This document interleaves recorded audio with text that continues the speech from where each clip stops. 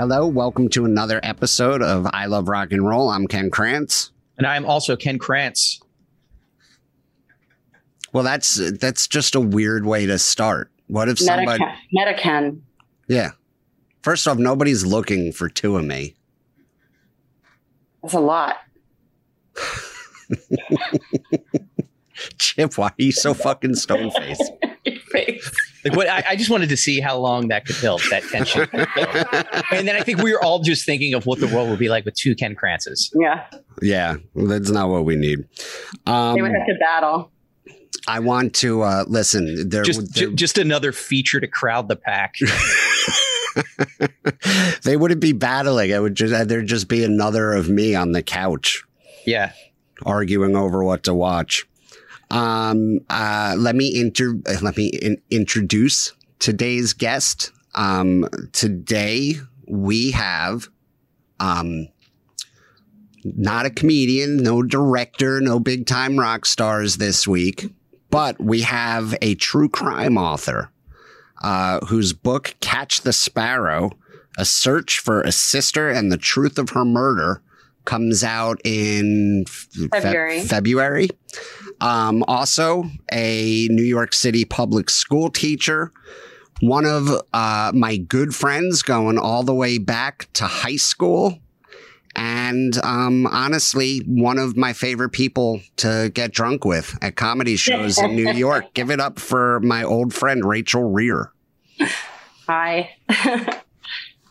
How's that for an introduction? Rachel, what do you teach in New York? I teach 8th grade English, so there is an element of comedy to it. Also an element of true crime as well, 8th grade. Yeah, I was a 4th grade teacher for many years. And I could never do that. They're so little. I could never do 8th grade. So yeah, I give you credit. That's yeah. I mean, I bet you could, because like half of it is just being sarcastic all the time.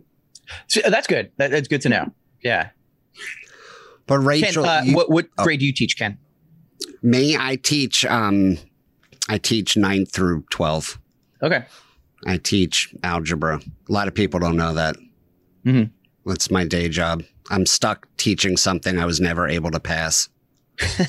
It's like some kind of existential play. I never made it past. I was such a weird student. Like I was in honors English with Rachel, but then I was also in dummy math.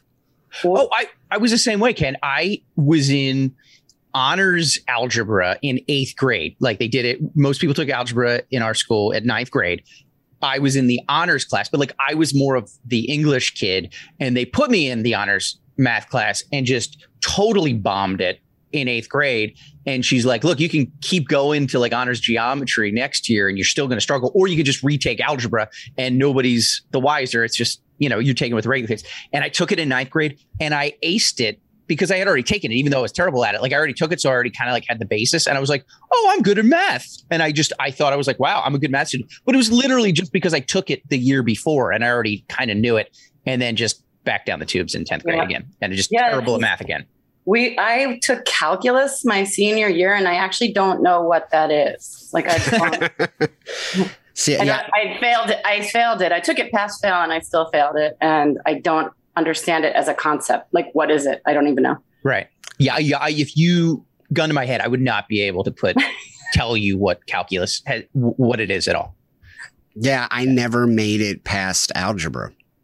Chip, I didn't even have the I took it last year, so I'm kind of familiar. It was like every year I took it, it was like learning a brand new language again that I failed. I failed algebra, so then they were like, you have to go to summer school for algebra. And then I failed summer school algebra. So they were like, you got to take algebra again in the fall. Yeah. And then I failed that. And then I think they just put me in a class called math. Like, I don't even think. Yeah. It was just a white box with black lettering. Yeah. Did either of you ever wait tables? That's actually one job I've never had. Yeah. I did it for a couple months. Everyone has. Did you ever have a server nightmare? Or have you ever had a nightmare about your job at all? Like, I have. Yeah. Like, so there's such a thing, like in waitressing nightmares, it's like people are ordering things that aren't on the menu. There's like 2 restaurants that are 10 miles away and you have to run back and forth, but teaching nightmares, things like that happen too. Like you have no control over the classroom, which is actually, I'm always surprised when I do. I'm like, why are they doing what I'm telling them to do? I have the dream. I haven't had it. It's been 6 years since I quit, but I had the dream for so many years where like I would, and of course, like my kids are younger. They're like 9-year-olds. So you really have to be on them more. And obviously just, you know, they're little, you have to be careful with. So like my dream, I would drop them off at lunch. They had a half hour for lunch, and then I would leave to like go run an errand, which we weren't allowed to do in our school. We weren't allowed to leave the premise, but like I would do that. And then like my car would break down and I would have to like walk back, but I would be like 2 hours late to pick up my kids and they'd be running all over. And it was a stress dream. So I had this dream. I've had two recent, I stopped having these nightmares years ago, but in recent years I've had two teaching nightmares, and both of them I had to teach math. So in one, I was teaching math and there was a number that was so long that I didn't know what it was called. Like how, like I was like, it's bigger than a billion or trillion. I don't know what it is. What is it? I don't even know. And the kids were like, you don't even know. And then the kids got mad at me and they were like, you're an idiot. And then they left. They just stormed out of the classroom. And I'm like, that's why I don't teach math. That sounds like my comedy nightmares, except that's actually what happens during my shows. They're like, what, you don't even know what a joke is, you idiot? And then they just storm out. And then they storm out. But then they wait for you in the parking lot. Yeah, to continue yelling at me. I will say, I think I was better at teaching math, though. And of course, it's on a 4th grade level. But I think I would like fractions. I was really good at teaching because I was terrible at fractions growing up. So I had to really focus on it. I really had to learn it. Where like with like English and writing always just kind of came easy to me. So like I had a tough time teaching that because it was like, well, just do it. Like I would just be like, just do it. And like, I wouldn't think about it. But like with math, I was like, oh, I'm an idiot. I know how to break this down and speak to the layman about it. Mm-hmm. The layman. Well, Rachel, you just sold your first book. Yeah. And are you going to be teaching much longer? Probably. Yeah. I have on what I call my golden handcuffs because I'm actually starting my 22nd year of teaching. And if I can make it to 25, then that's an unreduced pension. Yeah. So the pension is on the horizon, but so it seems silly not to make it to 25 years now. But also, yeah, I mean, I like it sometimes. That was so convincing. Sometimes. Last year was the hardest year of my whole teaching career, for sure. Oh yeah, with COVID. I mean, I can't fathom being back in the classroom just because it's been so many years. But just this past year, like never have I been more accepting of my choice. Like I made the right decision, and like I give you so much credit. And my brother's still a teacher, and I have so many friends who are teachers, and it's just I don't know how you guys did it. It was hard.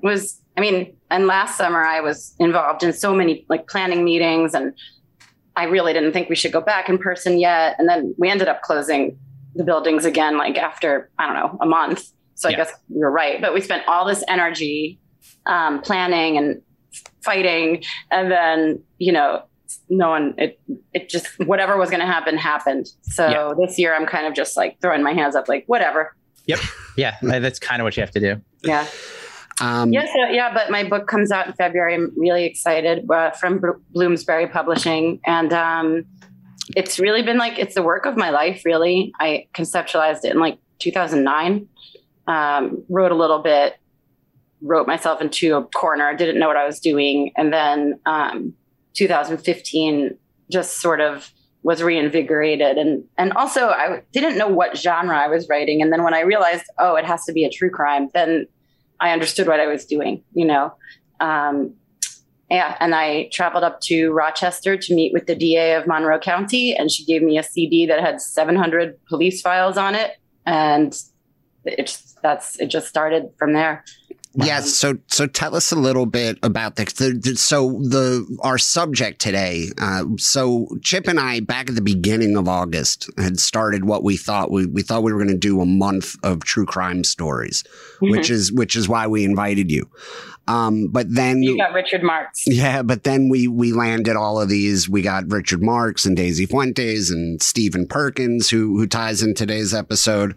and Bobby Bandiera. So we just had all these musicians suddenly were nice enough to give us their time, and we cool. Yeah, we did these interviews.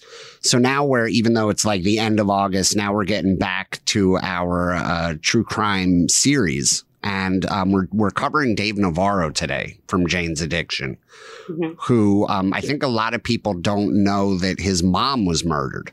I didn't know until you told me. Yeah. It's very strange how I found out, because I remember sitting home one night watching America's Most Wanted, which wasn't even something that I normally watched. And that dude, John Walsh, suddenly introduced Dave Navarro's mom's case, because I think it was a little different. I don't know too much about your stepsister other than what you've told me. I don't know all the details, but with Dave Navarro, it wasn't like an unsolved murder.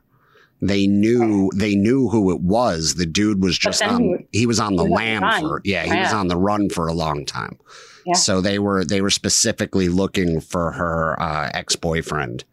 But tell us about your book and your stepsister's murder. Sure. One thing to say is that I never met my stepsister. She sort of became my stepsister posthumously. So you might remember, though, her dad, Mr. Kopczynski, he was like the director of the music program in our hometown of East Brunswick, New Jersey. Right. So anybody that played any kind of instrument sort of knew who he was, right? So in 1991, when I was 14, his daughter, Stephanie, vanished overnight from her apartment in Greece, New York, which is right next to Rochester. And did you know her at all, just from being in the town, or were you aware of the story? I knew him. Yeah. I mean, I knew him, and I knew he had kids, and a family, but I knew him. He was my music teacher, So you knew about this story, though. You knew about his daughter. Oh yeah. So right. As soon as it happened, word just spread, Sure. Yeah, I swear I don't know memory. I didn't play any instrument. You were sort of. If he'd been like a dummy math teacher, I probably would have. News would have trickled down to me. We all knew, and all of the music students knew. And I guess I had just started 10th grade, so I remember like seeing him walk through the band room, and just I don't know. Maybe I was projecting, but he just looked like heavier and sadder to me. He had this really thick Ukrainian accent, and he was like adorable, and he was actually known for, when he taught in East Brunswick High School, he was known for being pretty strict, and he would throw things at orchestra members and yell and some whiplash stuff going on. Yeah. Kind of, yeah. It's like Mr. Holland meets the guy from Whiplash. If you could mash them together, right? My other stepsister actually wrote a book called Strings Attached. That's about my stepdad. But and how old was your stepsister when she vanished? She was 27. Okay. She was a music teacher also, and she was teaching in Greece, New York. So she vanished overnight. I knew about it, and I just fixated on it. And I was 14 at the time. I remember talking at home about it with my mom. And I was just fascinated with the idea of somebody just sort of evaporating. She was nowhere. No one knew. And then she was missing for almost 7 years.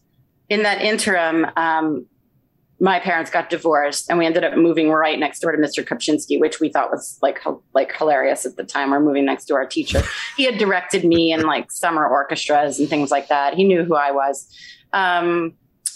And we moved next door to him, and my mom and he just met sort of over the fence, pruning tomatoes and things like that, and hit it off. And my sisters and I were shocked when they announced that they were getting married. So she became my stepsister, when they got married. So I remember there was a photo of her at my mom and stepdad's wedding, right next to the wedding cake. We had a photo of Stephanie. So she was very much present, And then maybe about 6 months after the wedding, there were two little boys who were trying to catch fish in a stream in some rural town, and they found her bones in the stream. My God. Wow. Yeah.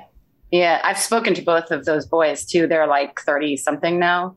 I mean, I probably interviewed 100 people to write my book, but those boys, you know, it affected them forever. It really did. It also bonded them together in a strange way. Like they were best friends then, but they're like, this is something that like they saw the bones. They were like, oh, they thought it was like animal bones at first. And then they saw the skull and they were like, oh, this is a human.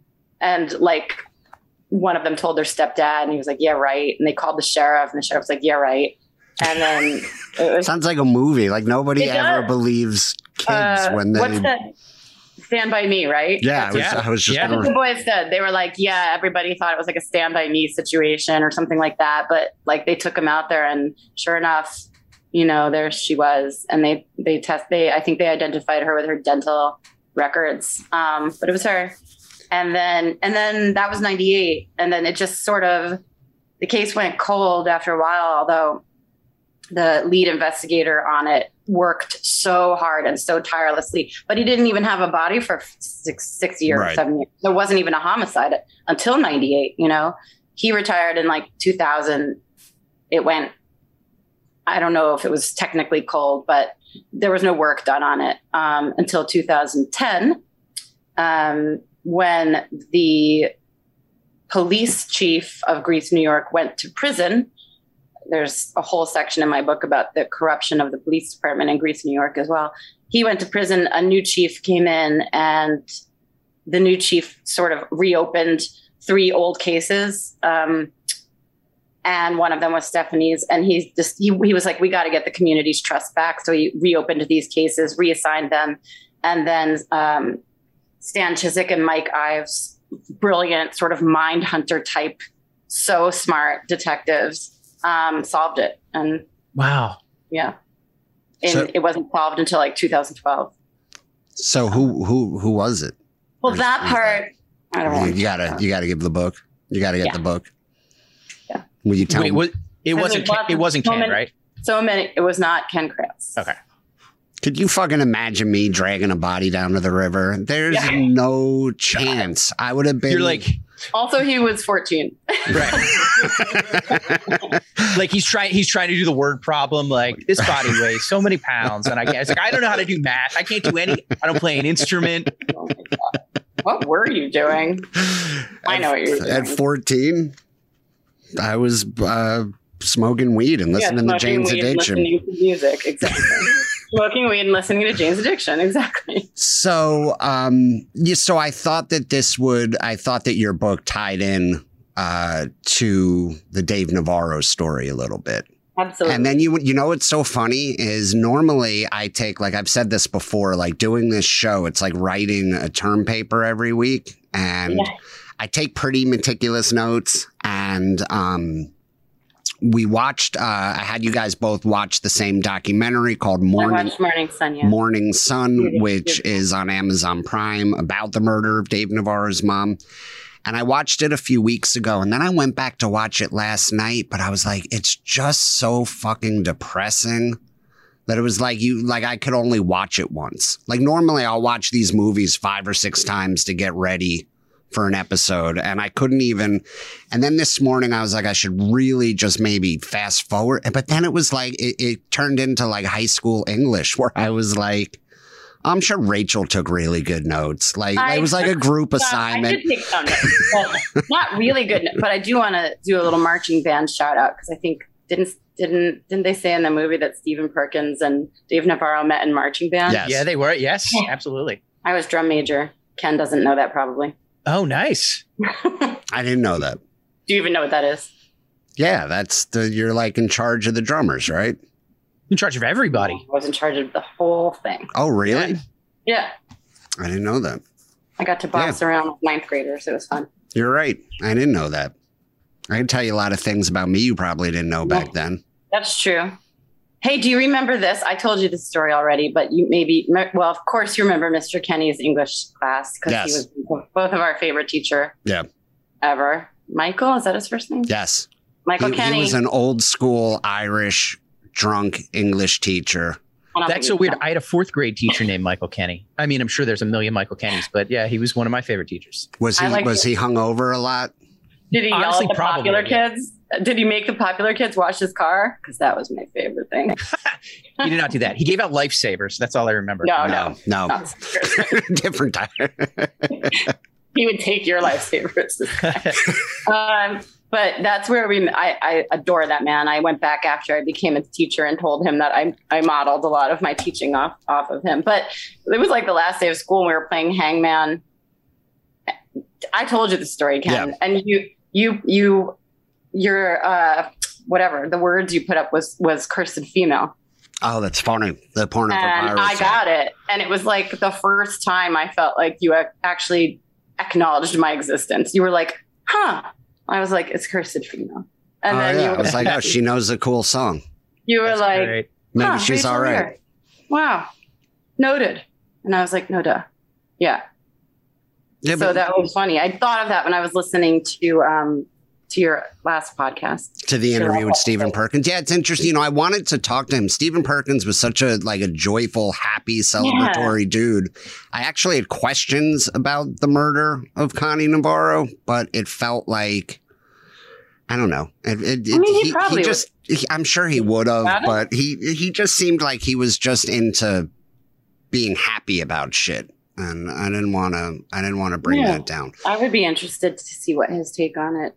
Could you imagine yourself, Ken, in high school thinking that in 20 or so years that like you would be in a position where you're like, you know what? I just really didn't want to bum out the dude from Jane's Addiction. Like that's the power that you hold. He just seemed so happy. I don't want to ruin his day talking about his best friend's dead mom. Chip, do you want to give a little information? It's like a sad story, but there's also moments. Go ahead. I'll be right back. Yep. Oh, I guess we're going to edit this part out. no, this is the part we're going to open with. Or we're going to talk about Chip while he's gone. I don't even have anything bad to say about Chip. It's annoying. We all have double initials. Records. Yeah. Oh, yeah. We do. We all have double initials. And I was going to tell you guys about this serial killer in Rochester called the Double Initial Killer. Oh, wow. Yeah. Did he kill people with double initials? Yes. He would kill like teenage girls who had double initials. And then, What? yeah. And then he would put their bodies, I can't remember when it was. So I'm going to just Google that real quick. But he would put their bodies, he would take them from where they lived and then leave their bodies in a town that started with the same letter as their names. So not only was he a serial killer, he was also a fucking dork. I was just going to say that. Yeah, I was just going to say that. Wow. What a loser. He was a sociopath who loved alliteration. Yeah. You know? Yeah. Yeah. No. So double initial or alphabet murders. Between 1971 and 1973. So, for example, like he took Carmen Colon and killed her and left her body in Chile, and it was like I forget how there were three murders, and it was all the same thing where it was like, Carmen Colon, and then I forget who the other two. I mean, their names are here. That just sounds like a new Sesame Street character. Yeah. That would do that. Oh, just like it'd be just like a horse that murders people that just you learn the alphabet at the same time. Like the count. It's like the count, but then Wanda Wakowitz was left in I forget what town. And then Michelle Maenza was the third. And yeah, he left their bodies in towns that started with the same letter as their. So all these teenage girls in the early 70s weren't going out. They were terrified. If you had double initials, and I've spoken to a couple of people with double initials from up there. Like there's a guy I talked to, his wife has double initials, who was like a teenager at the time. And you just didn't go out. You stayed in. You were like, if I go out, I'm going to get murdered. So we would have all been kind of scared if we were teenagers. Did they catch him, or did he just get tired from having to do all that work? I think it's unsolved. Yeah. He and there's probably like just theories. There's theories about who it could have been. I think like maybe at one point they thought it was Kenneth Bianchi, who was like the help me. He was the Hillside Strangler. Yeah. okay. Right. What if it was just totally a coincidence that happened and the guy's like reading about it years later, whatever. He's like, oh my God, I did that. what a coinky-dink. Do you think it's unsolved because he moved on to a different, like, you know how like I don't know why. It could be like he died, he went to prison, he moved. So Bianchi, it says he's also suspect in the Alphabet murders, 3 unsolved murders in his home city of Rochester, New York. So he was from Rochester. Yeah. That's why some people thought like he maybe went like it was like his it was like his training ground. Right. And I think he actually killed another person with the same name, Carmen Colon. Like he killed a woman named Carmen Colon. Two different ones with the same name? Well, if he is the double initial killer, then yeah, he killed 2 people with the same exact name. Oh, because that could be some Terminator type shit. Like that could just be a robot from the future. Killing ladies with the same name. Yeah. You didn't see Terminator? No. Oh. Did you ever see Kindergarten Cop? No. Okay. That's also somehow my Schwarzenegger film history is lacking. Sorry. Yeah. Well, maybe he was just like you know how comics bounce around from podcast to podcast? Like he was just trying shit out until he found one that he liked. Like maybe he's out in Seattle now and he's like the Sudoku killer. Yeah. Is that a real thing? I don't know. I mean, it sounds like it could be, right? I think you're giving people ideas now. Be quiet. And like, think about the legwork you had to do. Like I could find victims on Facebook nowadays where you just look them up. But like, he really had to like, I mean, I don't know if maybe just the phone book, but like he would have to know something about these people to really, know their name, know all that background. That's time consuming. Wow. It does seem like a lot of work. Get a hobby, play golf or something. I mean, I think being a serial killer is generally a lot of work. Yeah. It does sound exhausting. Yeah. So I think what we're all in agreement is that they're unsung heroes is what we're saying. It's just the time and effort that goes in. It's just there are like, those women who like fall in love with serial killers. And I mean, I'm sure men do too, but I don't want to be sexist about it. Do you ever? It's crazy. Like it's like a guy's been married. Like there was some killer that was married like 3 times in prison. Like he just Ted Bundy got married while he was in prison. Yeah. Yeah. I mean, women actually still like have crushes on Ted Bundy. Mm-hmm. Mark David Chapman is still married to the same lady from before him killing John Lennon. Like he's been married for 45 years or something like that. Oh, I didn't realize he was married. Romantic. Yeah. And they're born again. They're like good Christian people. Oh. So, all right. Were they beforehand? No, I think beforehand, he was super into murdering people. Okay. And then reading Catcher in the Rye, I think. Yeah. He was into that. There's actually Chip wasn't here for it, but we did an episode on Mark David Chapman. If you haven't heard, you should go back and listen because we uncovered a lot of wild shit. But let's get into let's get into Dave Navarro a little bit because this is this story is wild. Yeah, it is. Mm-hmm. So I guess it was a double murder that we're dealing with here. I know, that's what's so interesting. Right. It's kind of crazy. And if you watch, and it was a good documentary called Morning Sun, like MOURN, Morning Sun. He said that out of respect for the other family, he didn't really get into the other woman.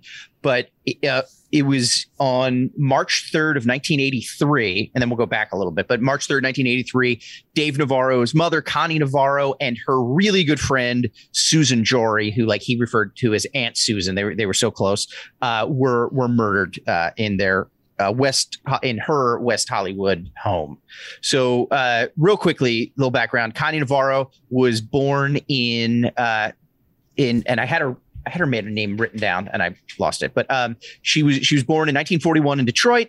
Everybody seemed to love her. She was she moved to LA, became a model. She was on The Price is Right, the early days of The Price is Right, of like Barker's Beauties kind of situation. She was in a lot of TV commercials and just had this look about her that apparently got a lot of work as a model. She met Mike Navarro and they got married, and they had a son in 1967. Dave Navarro in Santa Monica.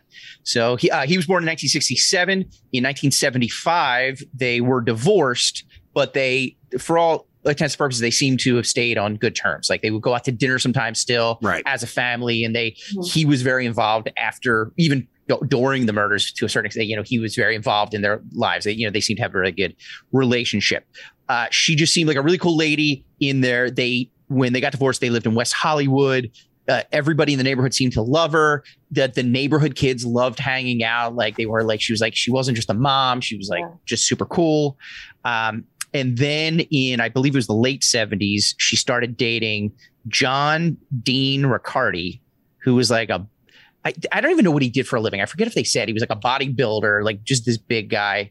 He looked like every bad guy from an episode of The Fall Guy. Like that's what he looked like. He just looked like a dick, like somebody who would beat up Jack Tripper with a Regal Beagle. You remember that footage in the film where she's like, I don't know, chopping vegetables or something. She's like fixing something at the counter and she's like dancing around. And then I think he comes into the frame and it's like, I don't know, again, I'm like sort of reading it as a writer, and he just seems like, to me, he read as like this sort of downer, like he's like this. Yeah, you see her body language. Like shift. She's like dancing and like glowing, and then and he comes like all like brooding. Just seemed like an asshole, and like you could tell like one point like you couldn't hear what was being said, but she's having a good time. And like at one time, I think he grabs a soda or something like that and just kind of like storms out. Like I definitely felt that too. It was just like he just seemed like a jerk, and he was like, he just, at first he came off all right. The one cousin said he met him though,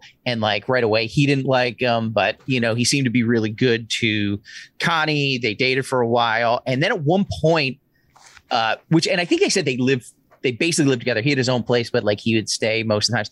And then things started getting weird. At one point, both of them, Connie and John, were held at gunpoint at her apartment, and like they were like robbed and held. And they didn't get totally into it, but felt like he might have been in on it. Like he was a con man, and this might have been some sort of inside job. And like, so people are really starting to sour on this dude. Right.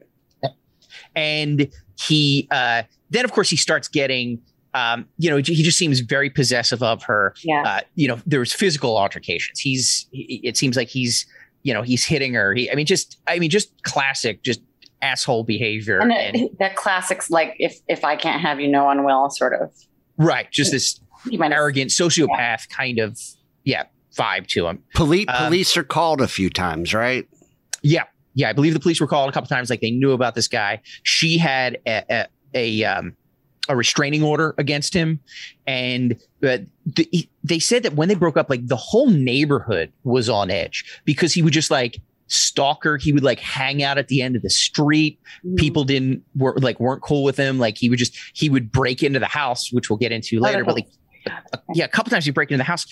He would like stalk her at restaurants. Like she would be at like a business meeting with a man, and he would like sit at the next table over and just stare them down, and like sometimes get in her face or the guy's face. It was awful. There was one point apparently where he did kidnap her at gunpoint and apparently made her drink a bunch of liquor, just basically held her hostage for like a night. There's a really cute quote from him at one point that he apparently said to her, there are no locks that can keep me out of your house. So, which is just like, it's horrifying. I literally just got like goosebumps from that. I can't. Yeah. It's a weird move though, to kidnap you, hold you at gunpoint, and then make you have fun. Like didn't they say she didn't really drink though, or something like that? Oh, yeah, maybe. Well, that joke makes me I've heard of that happening before. They're like, I don't know. It's a power thing. It's like I can make you do something against whatever it is against your consent or without your consent. And it's just like the helplessness. You can just, especially I don't know how much better things have gotten over the last 40 years, but just she couldn't get rid of this guy. Like he was just a presence and nobody seemed to do anything about it or was able to do. It's really hard, you know? And then I wrote, one of my notes was like, I think it's Dave Navarro who says something could have been done like towards the end. And it's like, yeah, of course something could have been done, but people didn't listen to women when they were like, this guy is going to kill me. And that still happens. Yeah, they still don't. They still don't, right? Exactly. That's still very, I mean, that's actually like, when we get to it, there's like a section in my book where I talk about like murder rates and men and women and stuff like that. So I was hoping to read that paragraph, but absolutely something could have been done, right? Yeah. No one listened to her. She was even switching, like she would make her nephew switch cars with her. So because she was worried that he was tailing her. So she was definitely scared for her life. And it seemed like she was telling just about anybody who would listen. There was a line early in the film where he says she wanted freedom. She wanted her own agency, but the world wouldn't let her.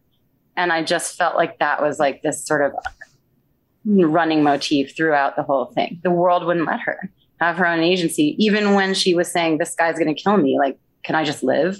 And still society, authority, no one stepped in. Yeah. And so this guy just keeps showing up, when I say showing up, breaking in. Literally one day, Dave, who I think was 15 at the time, I think this was fairly not too far before the actual murders, he broke in one day. Dave happened to be home from school. He's probably like 15 years old. He was homesick from school. John breaks into the apartment without I think it's an apartment, right? They're at home. Yeah. I think the so. apartment. And not thinking, I think, that nobody was home. So, you know, Dave surprises him. He like, I think, climbs up to the balcony and like breaks in the one door, like a sliding door. And Dave knew it was him and was like, oh my God, he's going to kill me. But then there was such this weird psychological thing where Dave was like, who's there? Even though he knew it was John. And then he decided, which I think is quick thinking. He's like, oh, John, thank God you're here. I think somebody is breaking in. And he knew full well that he was the one who broke in.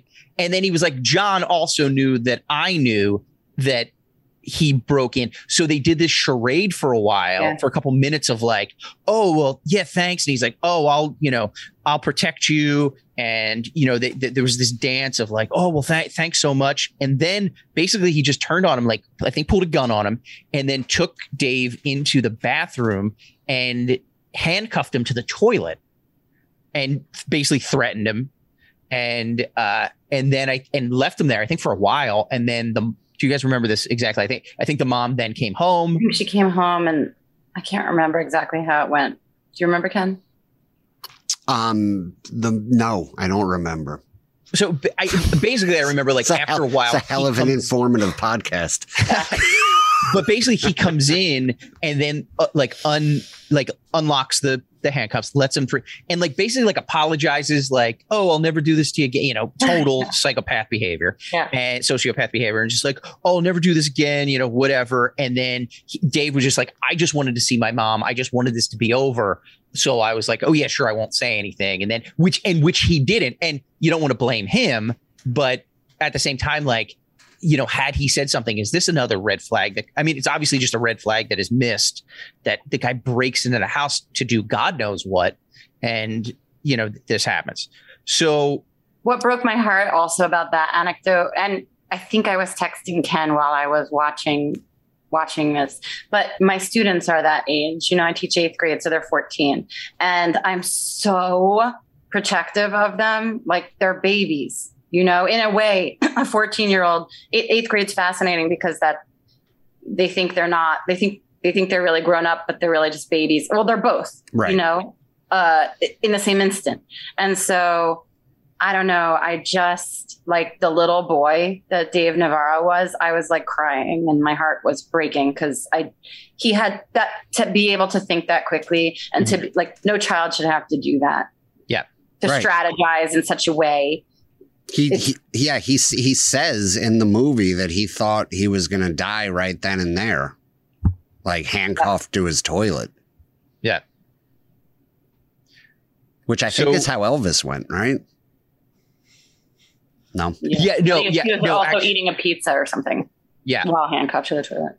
You know, John Riccardi was actually his trumpet player. Came in one night. They played racquetball together, and then he chained him to his toilet. And that's actually how Suspicious Minds was written. It is. That's if you listen to the lyrics carefully. We can't go on together. Can't touch the toilet. So, not too soon, not too long after this, March 3rd, 1983, I believe it was a Thursday. Dave usually went to stay with his dad on Wednesday nights. It just so happened that this week his dad had a conflict, couldn't see him on Wednesday night, so he stayed at his dad on Thursday night. It just so happened that he was out of the house when John Riccardi breaks into the house. I believe it sounds like he broke into the house. It seems like the same MO from before. I think he might have broken into the house when the house was empty. Then that's when Connie and her good friend Susan Jory came home. He could have been like rehearsing breaking in. Exactly. Right. Figuring out how. Yeah. And then I don't think anybody really knows the story, obviously, besides him. But from what they pieced together, there was an altercation. He ends up shooting Susan Jory in the face and then shoots Connie a number of times. And I think actually ends up killing her like by I think by suffocating her. Yeah. Like that was, like he shot her a couple times and then kind of finished the job with like a pillow and then tried to you see the pictures of her body. Like she's like half in this linen closet. So he's like trying to shove her inside of a linen closet. Like half hide her. And then he sort of gives up. Yeah. Like, whatever. Yeah. It's so disrespectful. It's the worst. So I think it's the next day rolls around. People haven't heard from her. Things are getting weird. Dave's dad, where he was, is still pretty close. He decides he's going to go check on her. And like, they all know in the back of their heads that like, this guy is bad news. We haven't heard from mom or whatever. So he goes in and checks the house out. And if I remember correctly, and then, finds out what happens, the police are called and they put him in cuffs. Like he gets handcuffed because he's the ex-husband. So they're like, we think that after a little bit of talking, they let him out of the cuffs, and there's like, it's definitely a tight knit neighborhood. Plus there's like cousins around and all. And the one cousin was like, no, it's definitely this guy, John Riccardi. Like everybody knows it's this dude. Mm-hmm. So they get first of all, they get super upset because they were like, does John know where the dad lives? Because that's where Dave is. Right. So he's like, yeah, he does. She's like, we need to get to Dave immediately to hopefully this guy doesn't go to him next, go to the house to try to kill Dave. So, the police rush over, they bring the dad and, he finds out, the terrible news. They get a warrant. They go to Santa Monica where John's house, John's home is, and he's gone. Like he just, takes off and he disappears for 8 years, which I think is crazy. And like everybody's upset. Like they said the funeral was just a circus because it's like cops everywhere. They thought like, is this guy going to show up to the funeral? Is this guy going to show up to the dad's house at some point? Is he going to come after other family members, other people in the neighborhood? Like everybody's super on edge. And, but basically he goes into hiding for 8 years, just disappears. Ken, if you had to disappear from the cops, like how long do you think you could last? However long it took for them to check my basement, Yeah. like Is that what it? Yeah. like maybe 11 seconds. He's in the boiler room, guys. He's behind the sofa, guys. He's behind the sofa. Yeah. That's where we should have looked. Yeah. I'd just be on the couch with a blanket covering me, I was gonna say, like, hoping they didn't. You'd be behind the couch, but like your foot would be sticking out because you're like, don't fit. I think it was actually, like I mentioned before, when they did America's Most Wanted. Yep. I think that's when the tips started coming in. Yes. Yeah, that's right. And somehow, and I forget exactly, but somehow, I don't know if it was from America's Most Wanted, but like they figured out that he might be in the Houston area, like he was in Texas somewhere. Like that was, I forget exactly how that shook out. But he was, and this guy was so arrogant, so vain. And I think this was brilliant. The one, I think it was an FBI agent who's following this guy for 8 years, decides that he's like, this guy is so arrogant. And I bet you he's going to get plastic surgery. He's going to get plastic surgery. So they just send out wanted posters like of this guy, like notices about this guy to plastic surgeons all over. And that's where they got one of the hits. Was like one of the plastic surgeons was like, yeah, I worked on this guy, and they knew him. So like they narrowed it down even further. So finally in 1991, they arrested him, and he was so arrogant. He literally had, when they arrested him in Houston, he had a tape of the America's Most Wanted episode in his briefcase. Like who's he showing? Is he showing that to somebody? To write my book, I studied criminal psychopathy, and it is so like such a classic kind of move. Like they love themselves. It's unreal. They're. I mean, actually, they don't really love themselves, but they're obsessed with themselves. Right. Well, it's like it's a credit. Like that's a real TV credit that you can show people. Yeah. That is how he. You may have seen this next guy. You may have seen this. Also, I would expect like any dude that gets plastic surgery, I would assume has killed somebody. Like I can't even imagine why. Why would a dude be getting plastic surgery? Dude, I'm laughing because I definitely know men who get plastic surgery or like get fillers and stuff like that. Yeah, they're. I'm like, or they live in New York City. It's one or the other. They're either they're either from Bushwick or they killed somebody. So here's something crazy. So the mother's murder. Connie Navarro is murdered in March of '83. Dave Navarro is 15. He's in a band called, what was it called? What was it called? Not Disaster. It was like DIZ, wasn't it? Yeah, I'll look it up. Go ahead. Yeah, with Stephen Perkins. But then they form Jane's Addiction. So from 15, so he's like 23 or 24 when they actually catch Riccardi. Deconstruction? Is that no? No, that came after. That was later. I had it written down. It's like it's like DIS, but it's like is it Disaster? Yeah, it might be. Like DIZASTER, I think. Yeah, but it was spelled weird. Go ahead. But like, if you think about it, so this is 91. Jane's Addiction starts in the mid 80s. They come to prominence in the late 80s, early 90s. I mean, they break up in mid 90s. So he's a touring, successful musician who's touring the world as Jane's Addiction. The entire time he's like, this guy might find me and kill me. Mm-hmm. Yes. Like just that in the back of his mind at all times. Yes. And that was something, that I think about a lot with my stepsister because she was missing for, 6 years or so. That feeling, my stepdad, my other like no one knew where this guy was. And I would always think, and then I lived with her dad. I'm like, who's this guy? He's out there. Yeah. Whoever killed her, and we knew it was a man, was out there, until it was solved in 2012. We had no idea, I mean, we had an idea, but we could have been wrong. And that was definitely, I wrote this down because it's actually a huge takeaway from my book too. I think Dave Navarro says what he learned is there's no safety anywhere.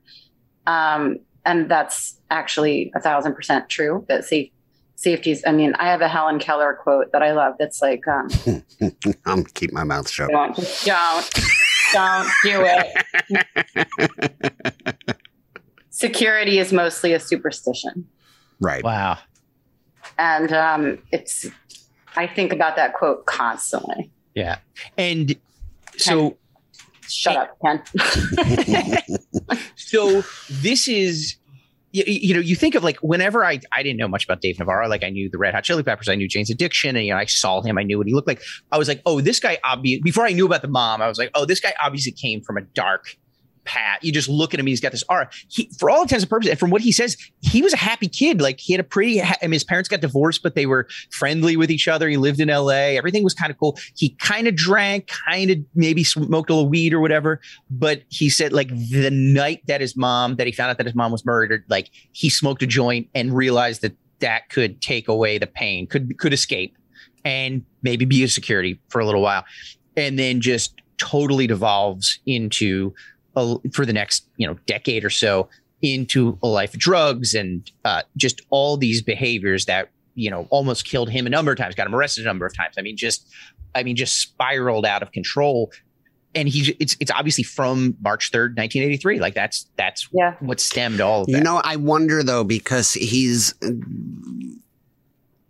was in a band of the original 4 members of Jane's Addiction. Stephen Perkins was the only one who wasn't like a full-fledged heroin addict. Yeah. So, I mean, it's possible he goes down the same path anyway. I mean, it definitely could have happened. I mean, or it's possible that there's something that drew them together. Yeah. That also, something latent, that they recognize in one another. Yes. Yeah. Stephen Perkins had the most interesting quote when I thought what he said about giving voice to Perry Farrell's pain with his drum playing, with making those songs. And then that hit me like, oh, I bet that's how Dave was just working out all of that inner torment through music. Yeah. I mean, yeah. I was a dark kid, privately, Yeah. and I absolutely, that music appealed to me. Jane's Addiction. I still love them, there was definitely something dark running through all of it. Yeah. And I think there was also even the funny songs. And that's exactly what I was going to say. There was a sense of humor to it, which drew me to it.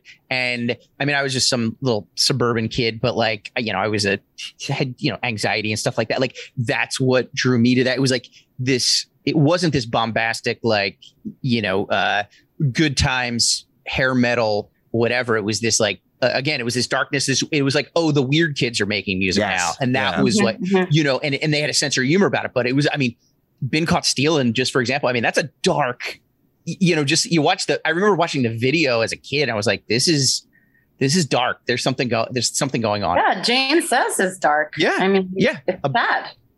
Yes. Yeah, there was something dark and introspective, but funny. Like it captured everything. I love when Stephen Perkins was like, they were just poems. Yes. That's why they don't go verse, chorus, bridge. Like he was like, it's not like that. It's just happens the way it that was really interesting to me. Yeah, they took Perry's poems and then built music around them, which, I think, I don't know much about song, but I think normally you write the music and then you figure out. Or there's a structure. And yeah, I was listening to a interview with Rick Rubin recently, and he was talking about how he was very recently working with an artist, and he didn't name the artist, but it was a pretty high profile. And the artist had written a song and it just wasn't working out. It just didn't have this, it had a cool emotion to it, but like the lyrics weren't there. He's like, we can do better with these lyrics. And they kept trying to change words and move things around. And he was like, you know what I did? I sent the person home and I said, write an essay about this situation. Like it was about a breakup or it was about whatever. And he was like, just go home and write a prose essay about it. Don't worry about lyrics and verses and whatever. And then what they did was he started pulling words and phrases out of the paragraph and built the song that way, because he was like, what songwriters do so many times is like, it's not poetry or writing. It's literally just a puzzle. It's, well, this has to rhyme with this and it has to have this rhythm here. So then it just totally limits you. It's again, going back to Sudoku, it's like a Sudoku puzzle where you just got to fit things in, where he's like, that's not how emotions work. It's like they're weird and disjointed. And So I think the way Jane's Addiction approached it was different, and that poetry, and then they built the music around it, so it wasn't that standard verse, chorus, verse. Right. So by the way, getting back to our boy John Riccardi, they pick him up. He's arrested, and every time you see him, he's just arrogant. He's like sneering. He's laughing. He's whatever. He goes to trial, and he's like pulling all these things. He's got this like hearing device where he's trying to gain sympathy from the jury, probably like this dumb hearing device where he's like, "Oh, I can't hear you." I was trying to do that. Another Arthur Shawcross, the most famous serial killer from Rochester, spoke in a really high pitched like voice in his trial to make he just wanted to prove that he was like unsound, like not of sound mind. Yeah. So that's like something they'll do. Like they do that.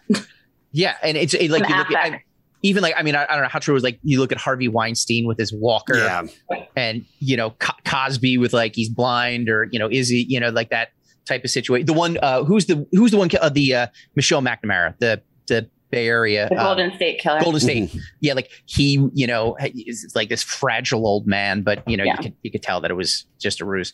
And did you either of you guys pick this up? It was just mentioned.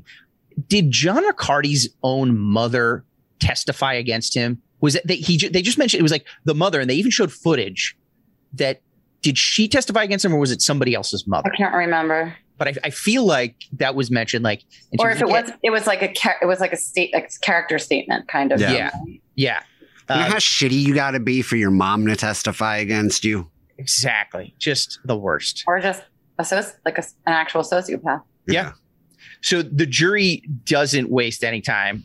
2 hours in and out. They're like guilty, 2 counts of murder, done. He's sentenced to death.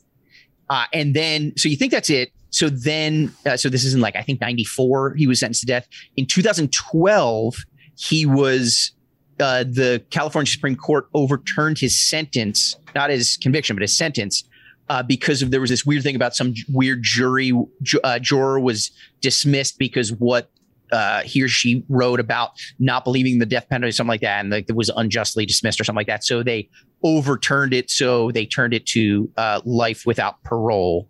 And he tried to appeal it again in 2014, but his appeal was denied. So currently he's life without parole. And there hasn't been much about him in the last few years. Like I haven't read anything. I'm assuming he's still alive, rotting in prison. I don't know if he's died. Rotting. But then the weird thing is in 2013, and I think this was such a crazy ending to this documentary, is that Dave Navarro decides to go to see him. Yeah, this is crazy. I think it's San Quentin, and like kind of surprises him. Like he doesn't, John Riccardi doesn't know he's coming. Surprises him and sits down and talks to him. And he doesn't get into too many details about what was actually said, but he was like, they didn't know if it was going to be a bad idea or not. But then the one thing that he came out after being really shook for a while was that after that, like he said that it was kind of cathartic, obviously, and that he started having better memories of his mom. The memories were less about the murder and more about life before the murder and all the good times. And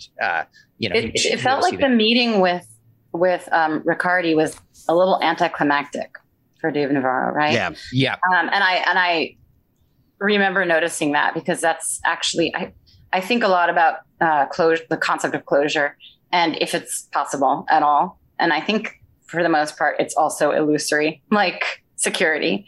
Mm-hmm. And then another note that I wrote down was he said something like, as an adult, he said to himself, enough is enough.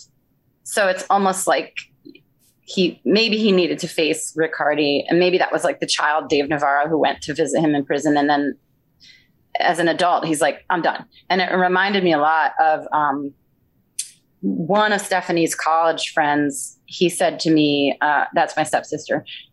He said this quote, I just kept taking bites of this shit sandwich, and I just didn't want to take any more bites.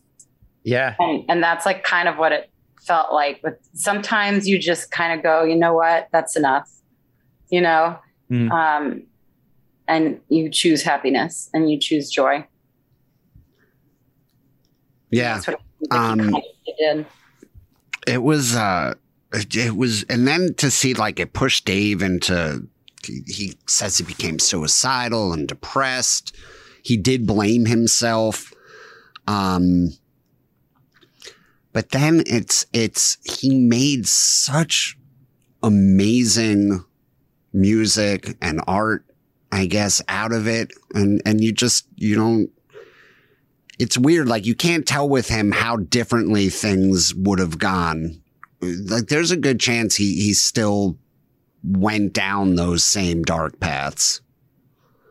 I wonder if the art would have been different.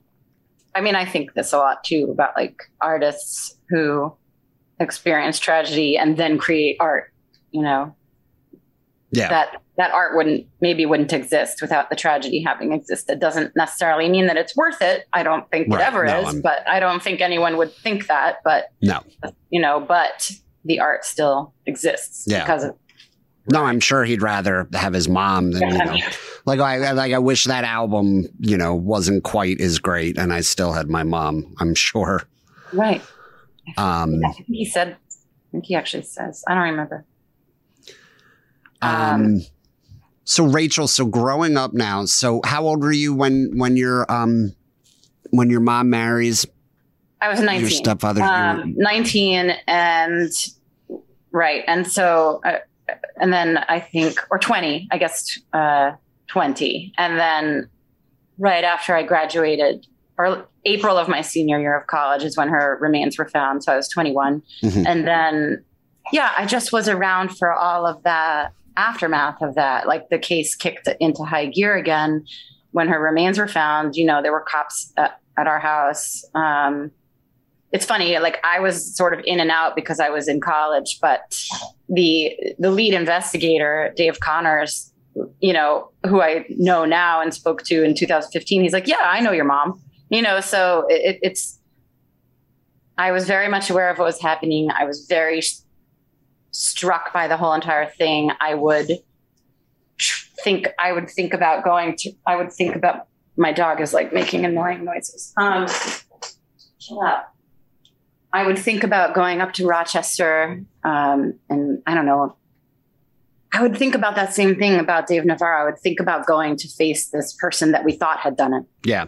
It wasn't proven. I thought, I don't know what I thought, like what I could get him to confess, but I totally would always think I'm going to go up to Rochester and face this person, you know? Dude, and it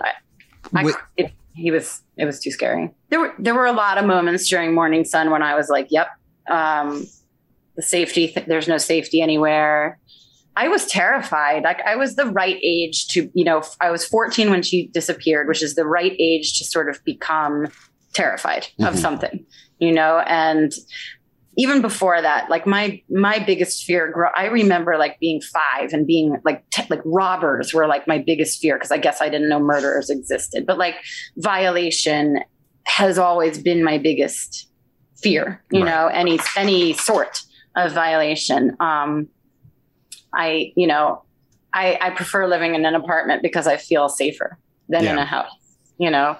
Houses, when I sleep in a house, I'm like, I'm in a permeable box, you know, that's the way I feel. But yeah, so that was one thing that I felt sort of like a kinship, like this sort of like complete shattering of any sense of security. And the more I researched and the more I found out about the actual crime, and the more I was like, yeah, there's no security. And I asked Stephanie's killer's defense attorney, who is now a friend of mine, strangely, what he learned from the whole thing. And he said that no one is safe. And he's like, my daughters have deadbolts on their doors. So, and that's the killer's defense attorney, you know? So everyone who knows the story is like, there's no security, there's no safety. But if I can get to that, a big thing for me also is like what men do to women. I know that you're 2 men, but it's something that I think about a lot. It's like, I'm a feminist. Sorry. No, but you're like a fun one, though. Sometimes. The rest of the time, no, not fun. But the section of my book that I wanted to read is just, I wrote, I said there are lessons to learn. One is that the biggest danger to women, including trans women, and in fact to all femme-presenting people, without a doubt, is men. Of all female homicide victims worldwide, over 50% are killed by intimate partners, and 98% of those intimate partners are men.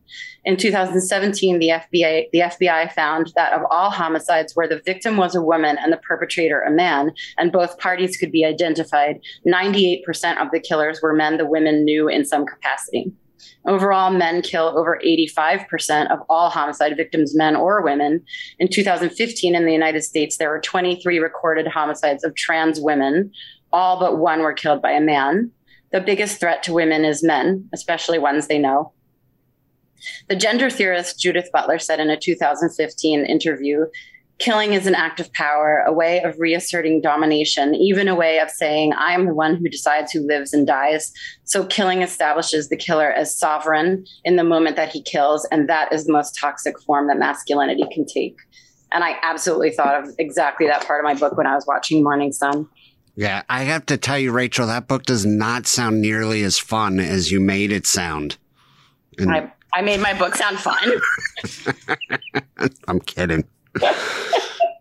It's got to be the hardest part of like dating and shit, right? Like, is this guy gonna kill me? Actually, there was a tweet that someone wrote once that it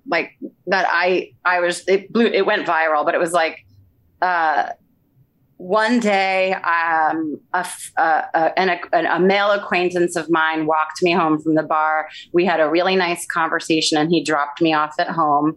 The next day, he murdered a sex worker. So no, not all men, but some men, indistinguishable from other men. Yeah. And that was like the whole tweet.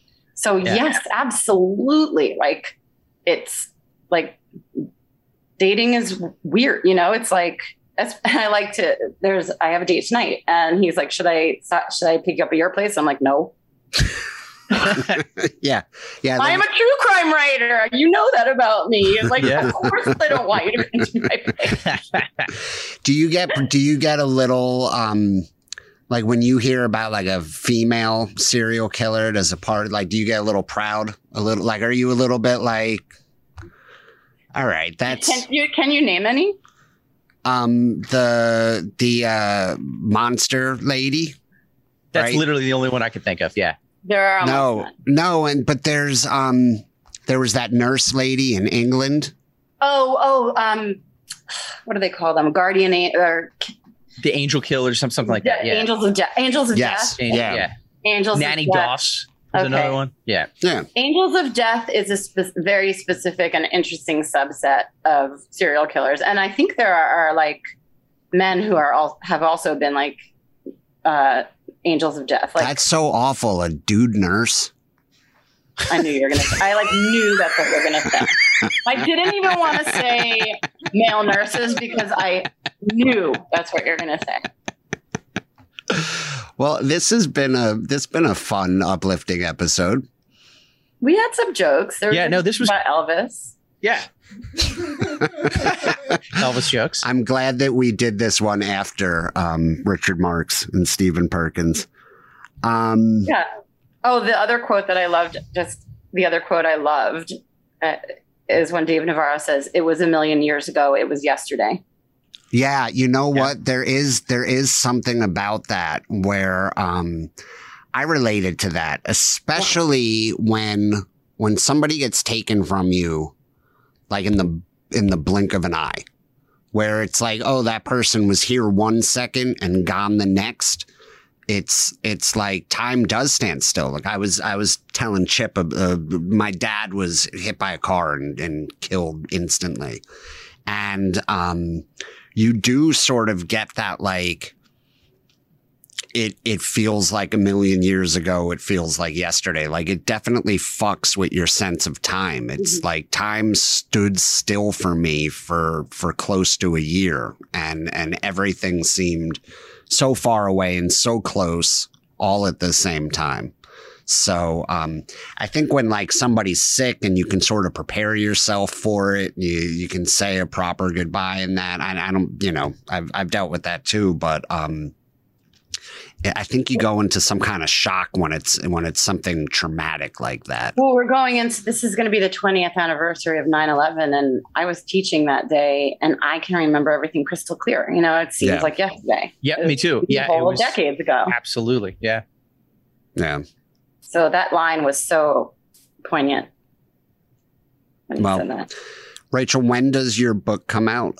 My book comes out in February of 2022. I really hope that I can have a real book tour and that people get vaccinated and all that stuff, and that the pandemic ends and life goes back to normal so I can have book signings and things like that.